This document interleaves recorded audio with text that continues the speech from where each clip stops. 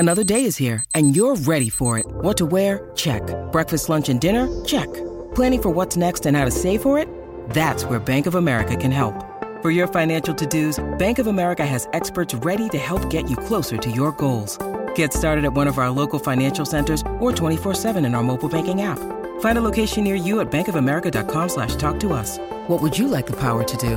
Mobile banking requires downloading the app and is only available for select devices. Message and data rates may apply. Bank of America N.A., member FDIC. Navigating through deductions for your medical expenses. I'm Hillary Barsky with your Fox Business tax tip after this.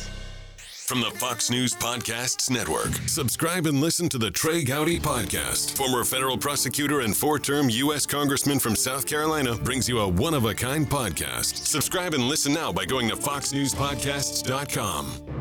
Medical expenses are broadly defined, not just doctor bills, but dental bills and out-of-pocket costs for prescription drugs and eyeglasses. However, CPA and tax attorney Alan Strauss says what you can take is limited. Add up all of your medical expenses into one big pot, then to subtract from that 7.5% of your adjusted gross income. Your medical expenses must be more than that amount to claim a deduction, and people who do not itemize are not able to take a deduction for their medical expenses. Hillary Barsky, Fox News.